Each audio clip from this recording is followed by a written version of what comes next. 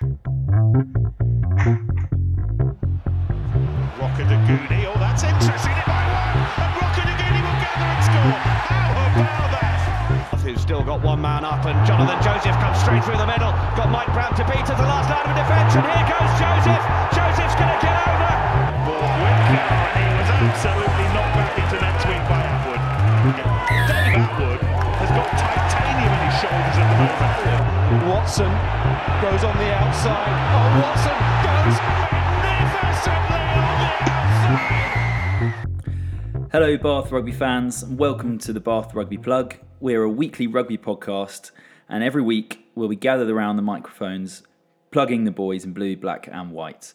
I'm stepping in for Gabriel as the host today, as we are all in 3 separate countries around the world, so apologies for the poor audio quality, but sooner or later we'll be all back together in Bath and we won't have to deal with it anymore. But Gabriel, you've been at the Italian Grand Prix. How was that? All right, Charlie. Yeah, great to be back on the podcast. I've had an absolutely amazing weekend. I live in Milan at the moment, and it's obviously not too far to Monza. So went there, saw Lewis win. Yeah, it was a brilliant weekend. Thank you. And Tom, you've been down at Ashton Gate this weekend, really getting behind the boys. How was that? Yeah, really excited for the new season to have started. I was down at Ashton Gate with 26,000 others, mainly Bristol fans.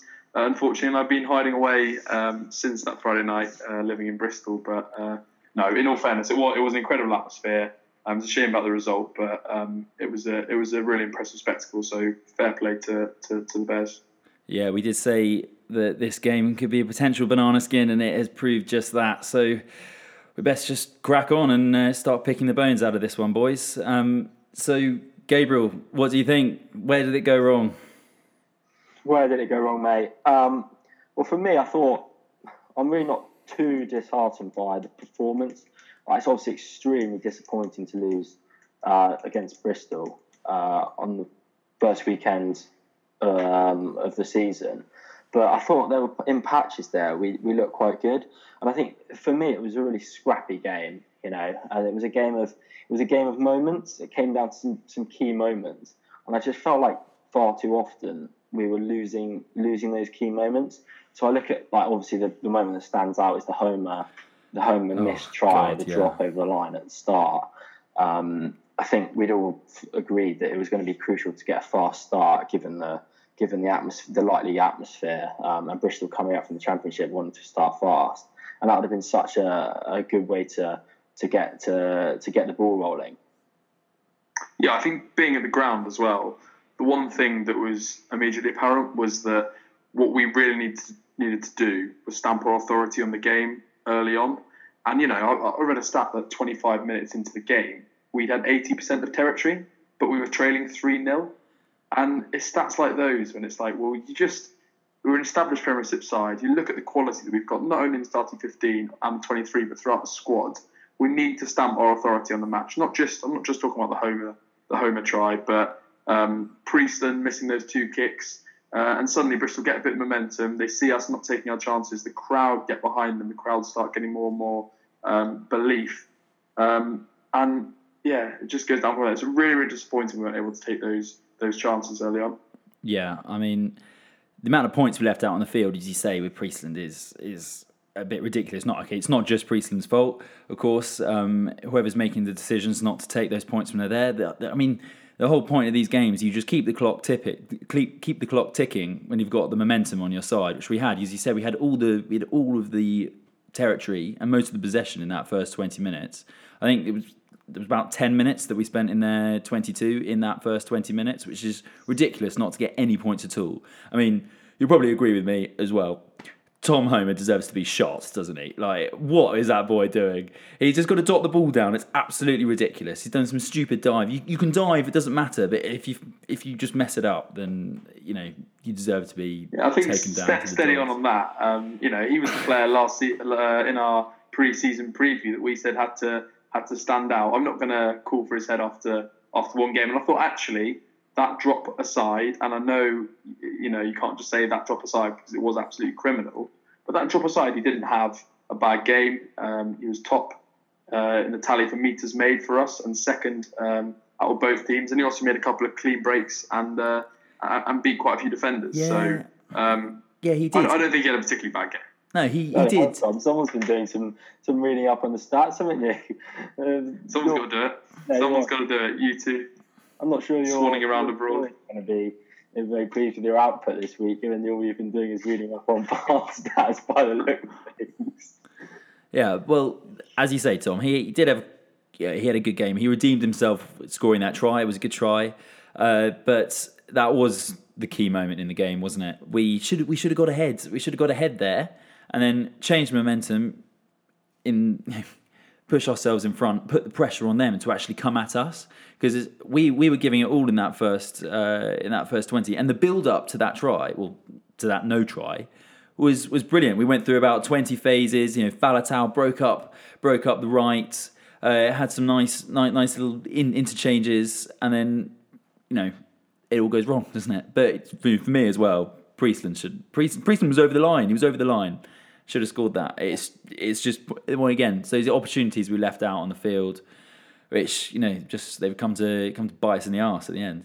Yeah, and I think, like, as I mentioned at the start, it was a game with the key moments we lost, and another key moment I felt we lost was at the I think it was about the 60-minute mark, and they just had the yellow card, and we were on top in the scrum, push them over, and we kept on refusing the 3 points. And then ball comes out and short ball to Roberts, who drops it, and they come up, they clear their lines. I felt like that was such a key moment. Like, if we'd scored then, we had another 10 minutes on the clock of the sin bin. That was another key moment. I feel like we lost those moments. And if we won one or both of those and come out on top with points, I think that would have made a massive difference at the end. Yeah, and both of those moments have sort of one thing in common, and that's that they're exacerbated by the fact that there are so many people there. It was such an occasion, and us failing to convert those chances really gave Bristol that confidence, that belief that they could win the game. Whereas if we'd been able to take those chances, suddenly the beliefs would have started to drain out of Bristol. Yeah. I hear everyone say it's a really, really impressive performance. And the only way I can interpret that is it's a really impressive performance by us to lose that game, given the players that we had playing and given the stats, particularly in the first half. Yeah, I think that. I struggled to see how we lost it, given the statistics that you mentioned. But do you want to look at some players then? Do you want to look at some players? No, I think it was a mentality thing. Personally, I think, as you say, these big moments, they've made our heads drop, and all this effort that we were putting in. I think there were some players who really, really stood out. Some who didn't, obviously, but. I think it was just the mentality. I'll just move on now. So thanks guys for listening to the first podcast, and really, really appreciative of all the support that everyone's given us. And we've had a few tweets, which I'll address to you guys now. A few questions, and one which will move us on nicely onto personal performances. So we had a tweet from, I'm going to say this wrong, Probable Roller. Thanks very much for getting in touch. Boys, can you discuss Garvey's performance at lock, Cook and Priestland's half-back performance, the centre experiment, and just not taking chances? Tom, the first one, and then what did you make of Garvey's performance at lock? I think we should caveat all these player performances, firstly, just by saying that it is the first game of the season. You do expect some rust, and you not just individually in terms of the individual skills, but also just cohesively. A lot of these players haven't played together. We discussed all the new signings that have come in for this season, and it is difficult to find that cohesiveness. I think the centres and also Matt Garvey kind of epitomise that rustiness. I think Matt Garvey. I was looking at some more stats for Matt Garvey, and without wanting to turn into a sort of walking statistician, he only made 4 carries and 9 tackles in the 60 minutes that he played. I think he was off the pace. I think he looked a bit stiff in attack whenever he got the ball, and that's sort of in stark contrast to some of the other players that we see like Faletau and Mercer. So I've got reservations about Matt Garvey at lock. I would really like to see Charlie Ewels, who did play for Bath United, which we'll come on to. I'd really like to see him come back into the fray, or Elliot Stooke. But But obviously, it's reminiscent of Dylan Hartley playing for England probably a year or so back. If you're captain, you do often get in the side, and I'm really wary that we're falling into that trap. Yeah, and I completely, with that last point especially, completely sympathise with. But they're bringing out those stats are interesting to hear, because I just thought it was we were a bit slow around the breakdown as well, and you need someone like Garvey just to be hitting all these rucks. We got turned over far too many times, in my opinion. Charlie, what did you make of the half-back performances of Cook and Reece Greasy? Oh, well, I was very disappointed with Priestland. I've never really warmed to him ever, and especially today, it's performances like today. He had some aimless kicking out of hand. It's not even his kicking off the tee. I thought there was some aimless kicking out of hand. Some were just straight down the middle of the pitch with no real kick chase, and that just had me pulling my hair out. But when he's supposed to be kicking off the tee nicely, that's one of the reasons he's there. He's international fly half, and what you expect from an international fly half is to make at least 80% of their kicks, and he missed half of them. Yeah, the kicking was really poor. Yeah. Yeah, and then in terms of the centre partnership, I just think I'm looking at the team before the game, and they're both obviously making their debuts for Bath, as well as Cokanasiga making his debut, and then Rocco Daguni missed a lot of rugby last season, and Homer obviously missed a lot of rugby last season, and Gervin Dempsey is obviously the attack coach. He's brand new. I think we can expect them to be to not have gelled so much. So I'm not really worried about that. I mean, the performance would be, as you said, Tom, the performance of Garvey would be the one that would worry me the most, as opposed to the centre partnerships or the halfbacks, I think, with regards to the tweet from earlier. And I thought as well on the centre, I thought Willison had a good game, actually. Yeah. We spoke in the last podcast about, his offloading game. And I think that's something that we saw. And I think he actually complemented Roberts quite well. In defence at times, I think they were disjointed. The prime example being when Morahan just scythed through the line and was only tackled by an incredible effort from Joe Cokanasiga, who is an absolute athlete. I mean, to make up that 10, 15 metres, to catch him 5 metres from the line and to bring him down like that requires immense strength and speed. So yeah, I think we should definitely give a shout out. It was an incredible effort. I thought Willison had a good game, and I was excited. Just diving in there quickly, Tom. I don't think that was Willison though. When Morahan just side through the middle, I thought it was Faletau. I think Faletau stepped up out of the line and created that dog leg, which he just he walked his way through. There was so much space. I think it was actually Faletau rather than our centres, Willison and Roberts. Which again, you don't really want that from someone of world class caliber like Faletau is. But no, I completely agree with everything you just said. With especially with Willison, he really stood out. He was running some great lines, and he's always looking to offload. And he was just running with such intent. He actually was one of the players who filled me with some excitement, and actually was a positive to take away from that game. Of course they got to gel. They're a new centre partnership, but. Only time will tell with that, and it's the first proper run out of the season. But what do you think, Gabriel? Yeah, so we move on to then. Let's not be too negative. I think there's a lot of negativity around the club at the moment, like on social media. I mean, Twitter's obviously always a horrible place after a loss because there's so much negativity about. But let's move on to some positives. Let's be positive, and let's look at some of the lads who did have good games. And Tom, you touched on there, and I obviously was mentioned that I was a fan in the pre-season pod, but I thought Big Joe looked really sharp. Not just that tackle where obviously it was a really immense athletic bit of skill, but in attack as well. Often when with the kick return, we'd pass it to him, and he'd be beating men. He certainly outshone Rocco Daguni, and we've spoken how similar those two are. He's certainly outshone Rocco Daguni for me. I mean, Tom, you'll probably be able to tell me what the stats say, but just from my eye, I certainly thought that Joe had a good game. What did you make of that, Tom? Is there any stats that can back me up, or am I talking rubbish? Well, in terms of the stats, he beat a couple of defenders. He was offloading a bit. But I think due to the fact that probably our backline wasn't as slick as it could be, he didn't really get that open space on the wing. But there were a couple of sort of glimpses of what we can expect. There was one instance when he got the ball in midfield from basically a standstill, stepped a couple of guys, and then dropped the shoulder on another guy and sat him down and carried on. And we're forgetting that he's 20 years old. It is incredible if he can manage to sort of harness just an ounce of this power.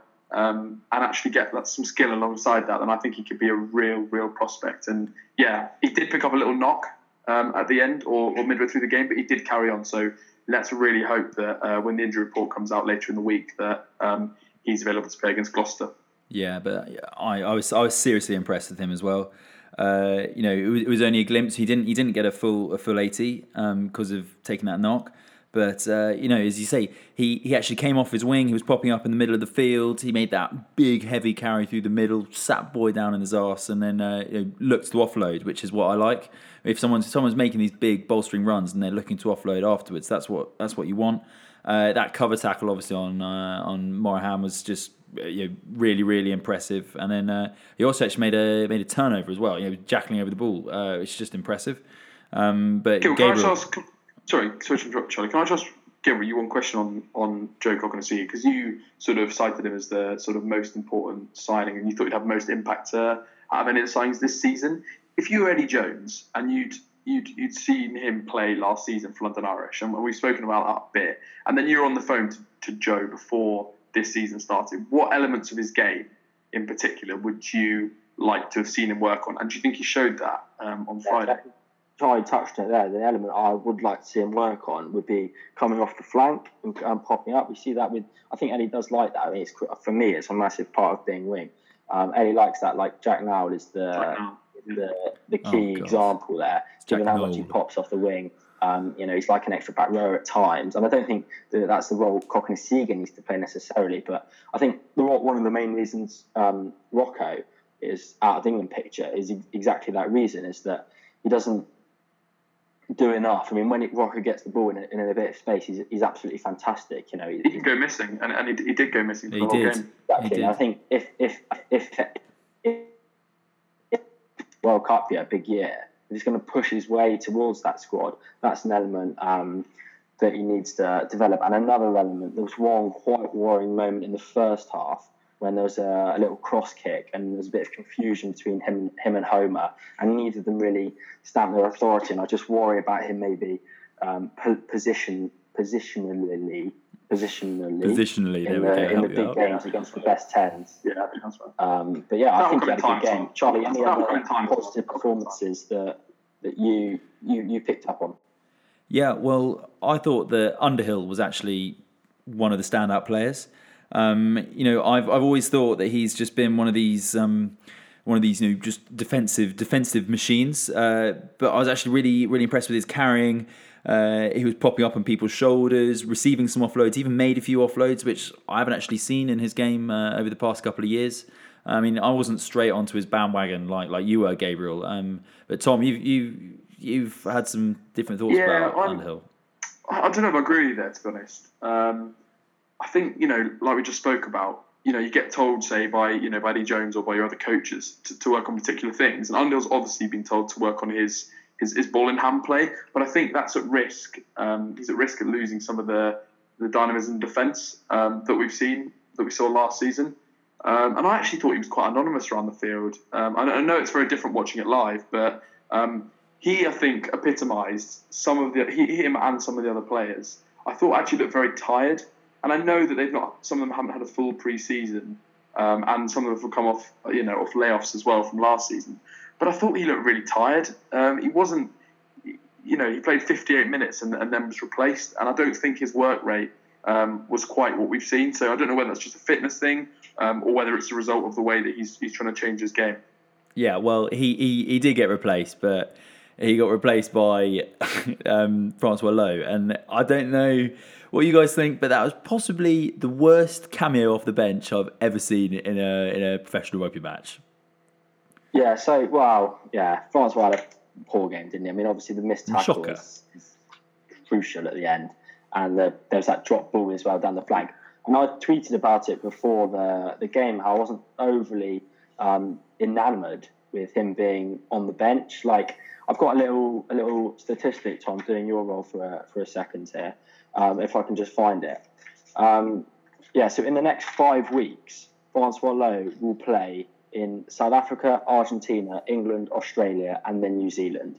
Like, not even this performance notwithstanding. Well, is he going to get injured? Like, why are we overplaying this guy? Give him a week off. We've talked about our stack back row options. Why do we feel the need to play Lowe? He looked tired. He didn't look like he was up with the pace of the game. And then what's worse is I feel like it's probably going to come back to bite us later on in the season. Well, you say that, but if he plays like that, he's not going to be playing for South Africa much, is he? Well, he's got to under Argentina, so I don't know. No, but yeah, he does deserve a week off. It's a bit mad, especially off the bench.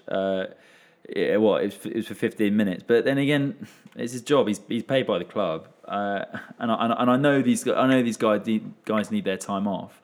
But as you say, Underhill looked tired, and so having the class of someone like Francois Lowe to come off the bench, if you're paying him this amount of money, then you can't really blame the club for it.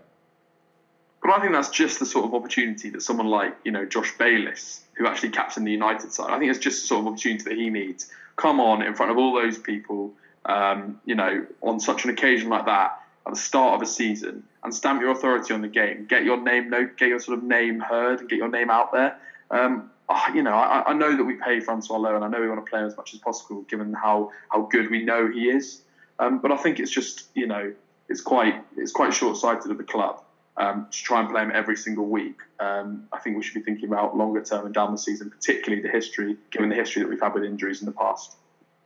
Yeah, well, that's completely my point. So another tweet that we got, which is probably more regarding the style of play, was from Matt Hutton. Thanks for getting in touch, Matt. Appreciate it. Who says, it was a continuation of last year, zero creativity, stupid mistakes, and the inability to put points on the board. Last year we had half a team injured. So far we have a full squad and a full pre-season. So what is wrong?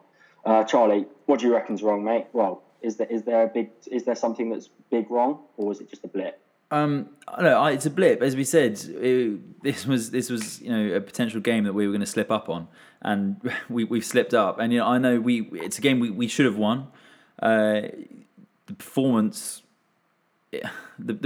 was lacking, obviously, but you've got to take your hats off to Bristol. They were the better team on the night. They had some standout players. As mentioned, I don't want to go over what we've said already, but it's a very new look back line. We've got players coming back from injury. We've got players who haven't played together before. It's something to build on, but I don't think there'll be people out there who are pointing fingers at coaches, and I don't actually think that's got anything to do with it. I think I'd make 2 points sort of about that tweet. I don't think it's continuation of last season. I don't think you can say it's continuation on last season, given all the new players we brought in. You can't expect these players to gel instantly. And the other point is that we're not injury free. We're missing Jonathan Joseph, we're missing Anthony Watson, we're missing Khan-Fotter-Lee. Right. These are players who have been pivotal in many, many matches and many backlines that we've had over the past couple of seasons. I think it's too early to say, to be honest. I think there were parts of our game plan and parts of our play that were good, but I also think it looked disjointed. And I think only time will tell really on that. Yeah, I think the only thing I would agree with Matt's tweet was when he said stupid mistakes, and it's the unforced errors which just really, really annoy me. Like they're so frustrating as a fan, because you build up momentum, go through phases, and it's another drop ball. And our discipline was a lot better this week than it was last season, which was a massive problem. But it's still our unforced errors, which you can't blame that. I don't know if you can blame that on the coaches. I'm not sure, but I don't know whether the boys are tired, whether they're just not really sure where they're meant to be. But it just looks like sometimes they get the ball and the ball's coming to them. They look a bit surprised that it's come to them. And they drop it. Do you think, out of interest, that the unforced errors are more as a result of sort of individual skill levels, or as a result of the team not being used to playing with each other and not knowing the structures? I don't know. It's not. If you pass a ball to me and I've never had you throw a ball to me before, I still can catch the thing. But it's just I don't know what it was. It just it's something that you just can't really explain. Sometimes you just have those off days and then people drop balls. I don't know what they were doing. I don't know if they're covering themselves in like baby oil or something in the changing rooms, because it did look like it was very greasy out there. I don't know, Tom. You were there. Was it raining? I couldn't really see on the TV. No, I think that's no excuse. I think the conditions were pretty good. It was a really, really nice pitch. The fact they'd had football there, I think it was a week or two previously. The pitch was in fantastic conditions. Well, yeah, conditions exactly. were really good So under the lights. That's no excuse. There's no excuses really. Anyway, I think there were 16 handling errors, which is just inexcusable. I mean, Gabriel, you look like you've got something to say. Yeah, no, I just think, coming back to Tom's point, he said it's not individual skill levels. Like, that's a ridiculous comment. I play what grade do I play? Like the lowest of the low. in rugby, and I can still catch a ball. It's not about skill levels. It's about the anticipation of where you're meant to be and whether you expect the ball. And then it's also the thought, if you're not 100% confident in your mind where the runners are outside you and what you're meant to be doing with the ball, if you're not 100% sure with that structure, then you like to take your eye off the ball more, and you like to make a mistake. I think that's what the problem is. I think it's a combination of the two. I understand the argument, but I'm looking at players, like Nathan Catt, who's has been laid off with injuries for a while. Matt Garvey's another one, and I really do think that their skill levels are below where they should be. Their individual skill levels are below where they should be. They get the ball in hand, and for me, they're professional rugby players. They don't quite know what they're doing. Simple catching and passing. It's something you should be working on.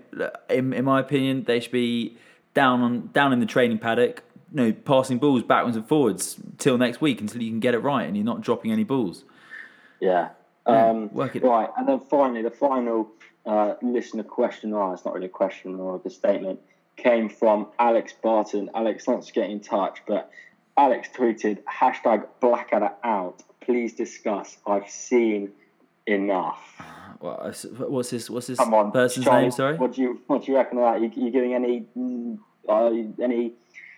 thought of that at the moment? What's his chap's name? So I didn't catch his name. Alex. Alex, there we go. Alex, I hope you're not in the camp that is saying get Blackadder out, because I think if some of the reasons we just discussed, drop balls, etc. It's not his fault. We've just got Gervin Dempsey in as well, who's going to bring a lot to the team. Blackadder seems like he's doing everything he should be doing, and just some of these performances just haven't been following through. I don't think we can hang him out to dry. He's had his ups and his downs, and I know it's one game. Last season he actually got us back into the top 6. And we're going to be playing Champions Cup rugby this year, which is all of us would have actually considered a success, especially coming into the back end of last season. We were not even expecting to make the top competition. But what do you think, Tom? Yeah, I mean, I'm definitely not of that view. I've said this a couple of times, but I really think we should be wary of jumping to massive conclusions, both about players and about coaches, just given one game in the season. That said, I do think there do need to be questions asked about the coaching setup in general. And I'm not saying those questions should be asked now, but if this form continues and this inability to take chances, and this is not new. I know it's a new season, but this inability to take chances, this inability to make use of the blatant talent and that we have. And all the money and everything that gets pumped in the training facilities, and it just continues. And I can see, Alex, I can see your frustration. I really can, but I just don't think that's in the best interest of the club, even if it seems like a convenient answer right now. Yeah, I mean, I completely sympathise with the frustrations, and we do all have our frustrations with the coaching staff. But we've just got to look at some news that's even just come out about half an hour ago. The sacking of Matt O'Connor at Leicester. They've now had four head coaches, DORs, in the past 2 seasons. I mean, it's not doing them any good, and it's just creating an unhappy camp. People are coming in and out. You don't get the consistencies. People are trying to change direction of the club. You need to give someone some time at the helm to actually direct the boat, and we need to get behind him. So that's what I'd say to all the fans out there: is get behind Todd. I think, and if we can give him some support and he can get a good run of games together, then he can actually deliver. Gabriel. But he is still accountable, and if at the end of the season we're still not seeing not only the results, but we're still not seeing us capitalise, on these opportunities, then I do think the questions do need to start being answered and asked. Unfortunately, yeah, the game's changing, boys. The game is changing. Leicester have sacked Matagon after one game, but the game's changing, and as much as I agree that Blackadder should not be sacked, I could see it happening midway through the season, which I think would be awful because we'd have to start again with a rebuilding process and he'd get his men in and it's back to square one. I don't think it's out of the question that he goes before January. I don't think it's out of the question that he goes if we're putting in performance like that. But one thing he's come out in the press talking about is one of our key players who's currently sidelined, Anthony Watson, and all the rumours that have been circling around our man Tony. Gabriel, I know he's your lover boy. What you do to get into a room with him, but what are your thoughts on the situation? Yeah, my boy. Look, if we let Anthony Watson walk out the door of Farley House at the age of 24, then we might as well pack this podcast in, boys, and do something else with our time, because what are we doing? When he's playing, he's our best player, Faletau included for me. He's absolutely electric. Just look at some of the moments he's produced in the Bath shirt in recent years. I mean, that try against Toulon was Watson goes magnificently on the outside. Yeah, it's unbelievable. He's an unbelievable talent. Just for the fans who don't know, the rumours going around, he's linked to, I think, 4 French clubs who are already in contact, trying to extend offers his way. And the thing that worries us from a Bath point of view is that he's going to be sidelined, and at least until January, which is when that transfer window goes. And as we know, his contract's up at the end of the season. So if Tony's not feeling like there's a real future at Bath, he's going to want to start winning some actual domestic trophies. And if Bath's not looking like a club that can actually deliver on that over the oncoming years, then he may get his head turned. Tom, what do you think? I was going to say, more importantly, has anyone seen the picture of him in the new Bath shirt? I mean, for all those haters out there of the new Bath shirt, just click on just find yourself, go into a nice quiet room and find yourself a picture of Anthony Watson in the new Bath away strip. It is something else. And we all agree on this, and I'd love to disagree with you boys just to make interesting listening, but I'm not going to. Anthony Watson is an absolutely fantastic player, and it would be an absolute travesty if we were to lose him. But this is not out of the ordinary. He's 24, he's British and Irish Lion, he's an incredible player, he's been sidelined. There are going to be clubs that come along and try and poach him, but Bath seem intent on keeping him, and that gives me some optimism. So by the looks of things, Tom, then you've spent your week looking at statistics and going to dark rooms and looking at photos of Anthony Watson. Let's just hope no one from work's listening, hey. It sounds like a good week spent. Let's come on to it now then. Let's move away from the game and come on to a bit of news. And we'll come on to the kit. The kit was obviously released after our pre-season preview podcast. Slightly different take on the blue, black and white stripe hoops. Charlie, what did you make of the kit? What was your initial reaction when you saw it? Obviously, they kept an embargo on it as much as they could. There was a few leaked photos here and there, but when you saw that official photo, what was your instant reaction? Yeah, so my instant reaction, I thought it looked a bit like a training kit. I'll be honest. I wasn't the biggest fan with it at the start, but it's grown on me. I do actually really like the home kit. It's good. You've got to change these things up, make them different. Obviously I love the traditional, full length hoops. But it's a nice kit. But there's one thing that has bugged me a bit. It's maybe me just picking hairs, but the away kit, it's got a thin black line above the blue strip. Should be below the blue strip to make it blue, black, and white. It's black, blue, and white, which you've got to think about these things. Tom, what are your opinions? Well, to be honest, my instant reaction was relief, because there's been a lot of chat about how radical the new kit's going to be this season. And whereas I think it is a step down from the really, really nice shirt that we've had, that's basically been unchanged for the 2 seasons previous to this one, I actually don't mind it. I actually particularly like the away shirt, and that's not just because there's a picture of Anthony Watson wearing it. I quite like it, and I agree. It's nice to change things up, but I hope next season we revert back to the full hoops. Gene, what do you reckon? Well, so where I come at with kits, now I take this standpoint with all the rugby kits, and probably all sports kits really, is that you can go one of 2 ways. And in the NFL, they go away where they have a uniform, and they have it for a 10, 15-year period, and that just stays. And everyone buys the kit, and then they change the training kit, and then one game week a year they have they call it a colour rush kit in the NFL, which is they change it up completely, but they stick with the same uniform all along. And I'd like that in rugby, to be honest with you. We have our classical blue, black and white hoops, like we all really like the last couple of seasons has been really nice kit. But if we don't want to go down that route of having more kit, and I understand that manufacturers probably don't want to go down that route because I'd imagine it's less profitable for them, then we've got to mix it up. And I think Canterbury have done a really good job of mixing it up. I think it looks pretty slick, actually. It definitely it does look good when there's a whole contingent of people wearing it. I think it looks better. Yeah. But especially when you compare it to some clubs in the Premiership, I don't think we can feel too hard done by. Oh God, some of them. That Wasps as well. Have you seen the shorts? They are nice. Oh yeah, I do like those shorts. Getting a pair of those. No, but going to possibly the most hideous kits elsewhere in the league. Did you see the Wasps and Worcester kits? It made me feel sick. I only watched the highlights of that game, but both kits were horrible. They looked like 2 different coloured barcodes playing against each other. It was foul.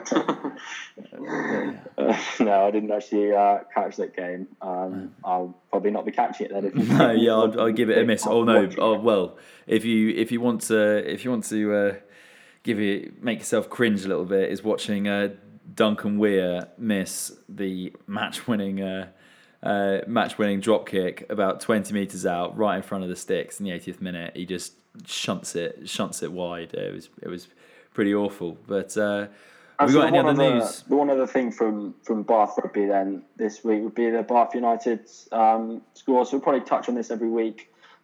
Just briefly mention it. No one's watched the game, but unfortunately we lost that one as well to Bristol. I think they call themselves 30 points to 20, which is really disappointing because on paper we had a pretty strong side out. The likes of Max Clark was in the centre, Darren Atkins was at 15.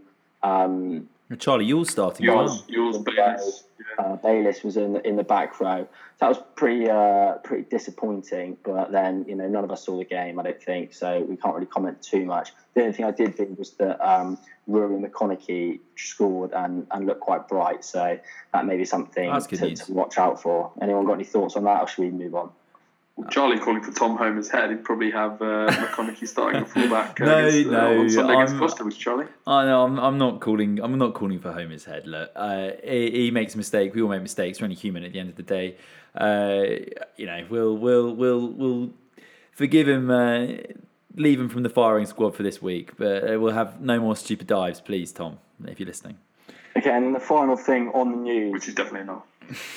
Yeah. The final thing on the news is something that I feel quite strongly about, and this may come across as a bit of a rant, and I'll just preface what I say by saying that whenever I criticise the club, I only do it because my heart's in the right place, and all I want is for them to do well. But what really? I'll just preface this by saying you can actually skip forward for about 2 minutes on whatever podcast app you listen to this on. This is crucial stuff. But what really annoyed me And it probably didn't have the effect on the game. But what really annoyed me was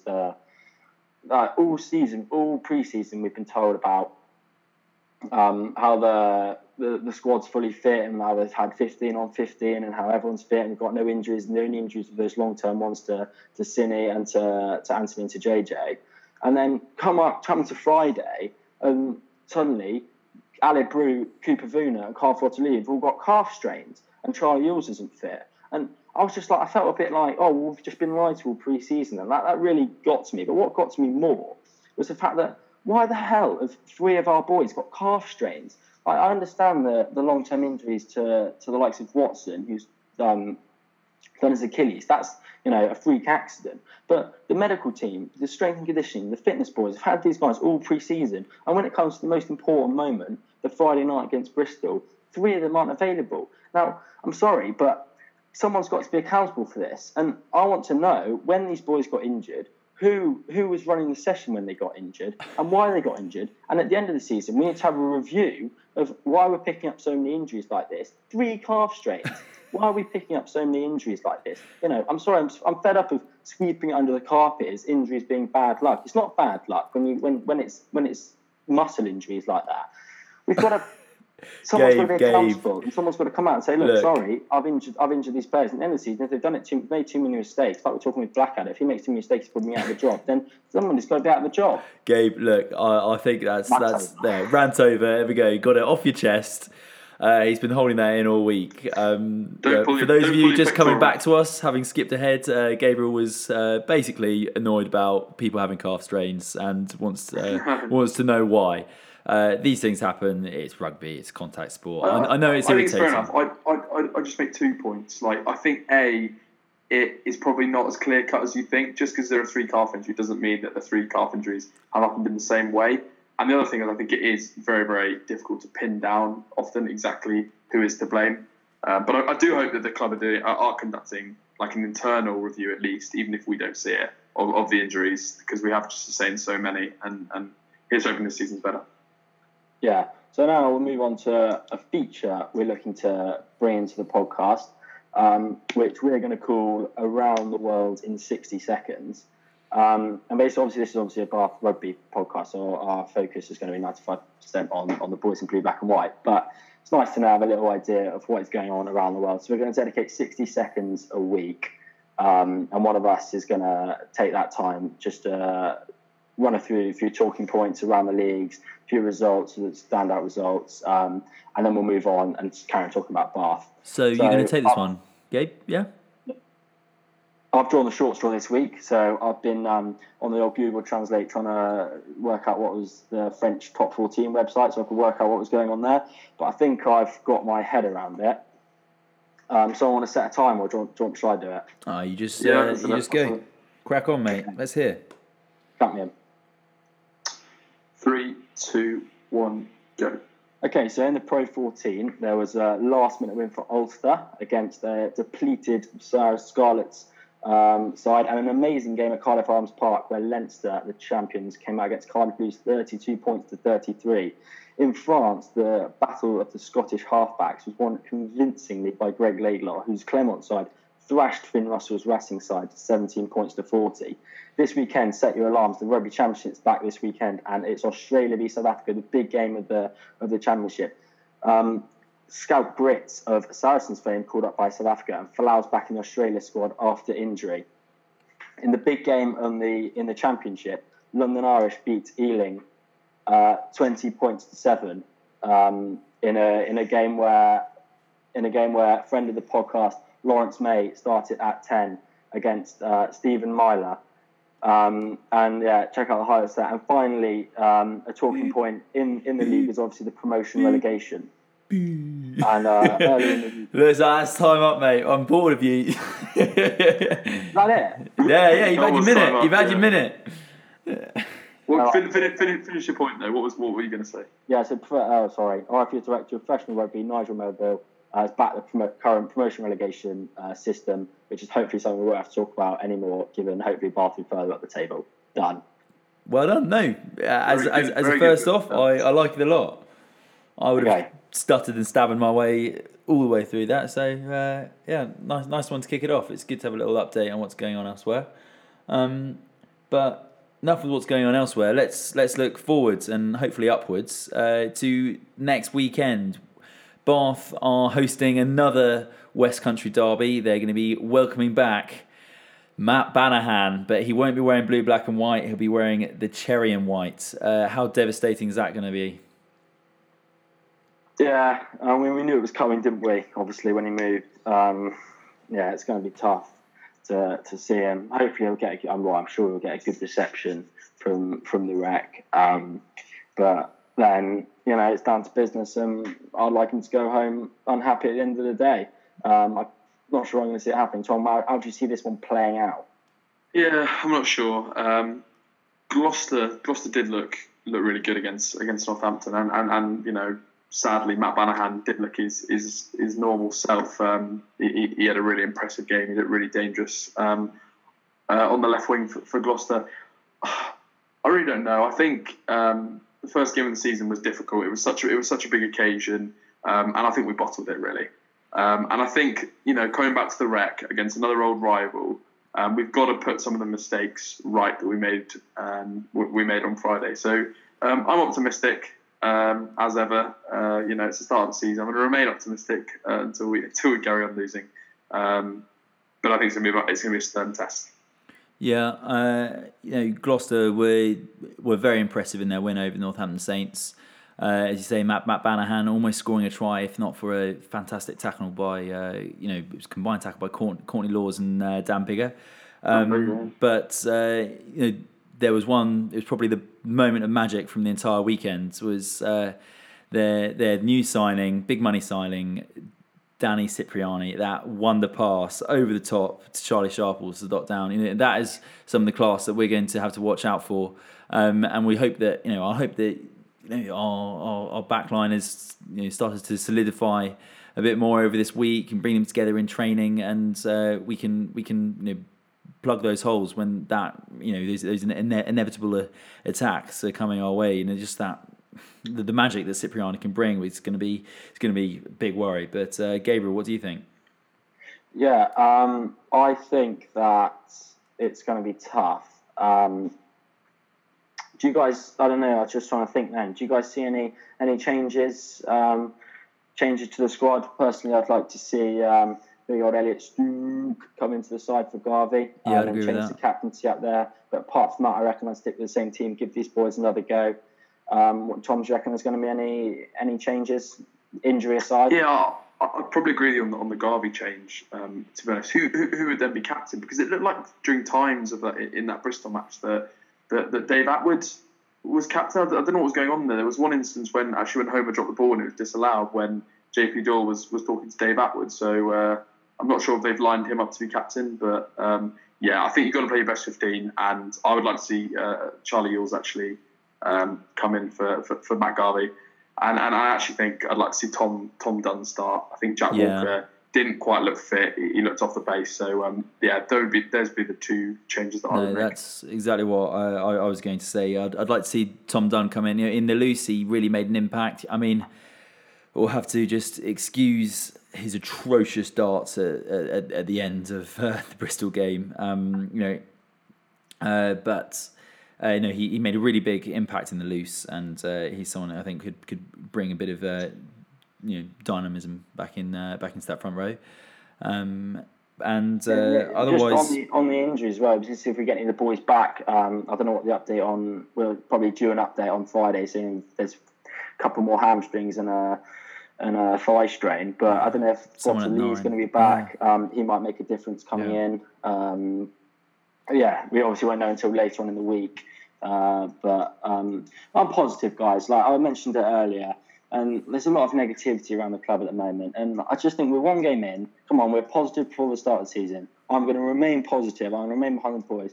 And I'm not going to be at the Rec. But if you are going down to the Rec and you're listening, then, sing your bloody hearts out and get behind the lads in blue, black and white. Because now's not the time to start rumbling and grumbling about this, that and the other. Todd this, Todd that. Get behind the boys. Give them a good reception and just, bit of positivity. One game in, and there's still a long way to go in the season. Yeah, so I'd agree with that. As we've discussed, things we've got to change is taking our opportunities. Simple points that are out there. That's what lost us the game against Bristol, and alongside some just brain dead decision making. And then just back to basics. Simple drop balls. Hopefully we can improve that. The rec will make a big difference. So I don't know if we want to make a prediction. I'm going to, back us to bounce back, and it's going to be a close game, closely fought contest, as the West Country derbies always are. But Bath to sneak it by 5. Gabriel, what do you think? Blind faith, Bath by 14. Cock and a Seager, Shanahan on his arse. And Tom? I'm going to go Bath by 3. Close fought encounter. I think Reece Priestley will bounce back and kick us to victory. A full house there for the boys in blue, black, and white. Hopefully it will come true, and it's not just our blind optimism. But yeah, just a turnaround performance would be great. And I think that'll probably wrap it up for us now, boys. It'd be great if you guys could leave us some reviews. We've had a couple of reviews in. It'd be fantastic. If you've enjoyed it, leave us 5 stars. Follow us on Twitter at Bath Rugby Plug, or send us an email if you want to get some more in-depth chat to bathrugbyplug@gmail.com. But otherwise, boys, I think that's about it for today. Tom, Gabriel, great to have you on. Come on, you Bath. Cheers, boys. Thanks, mate. Yeah, cheers for listening.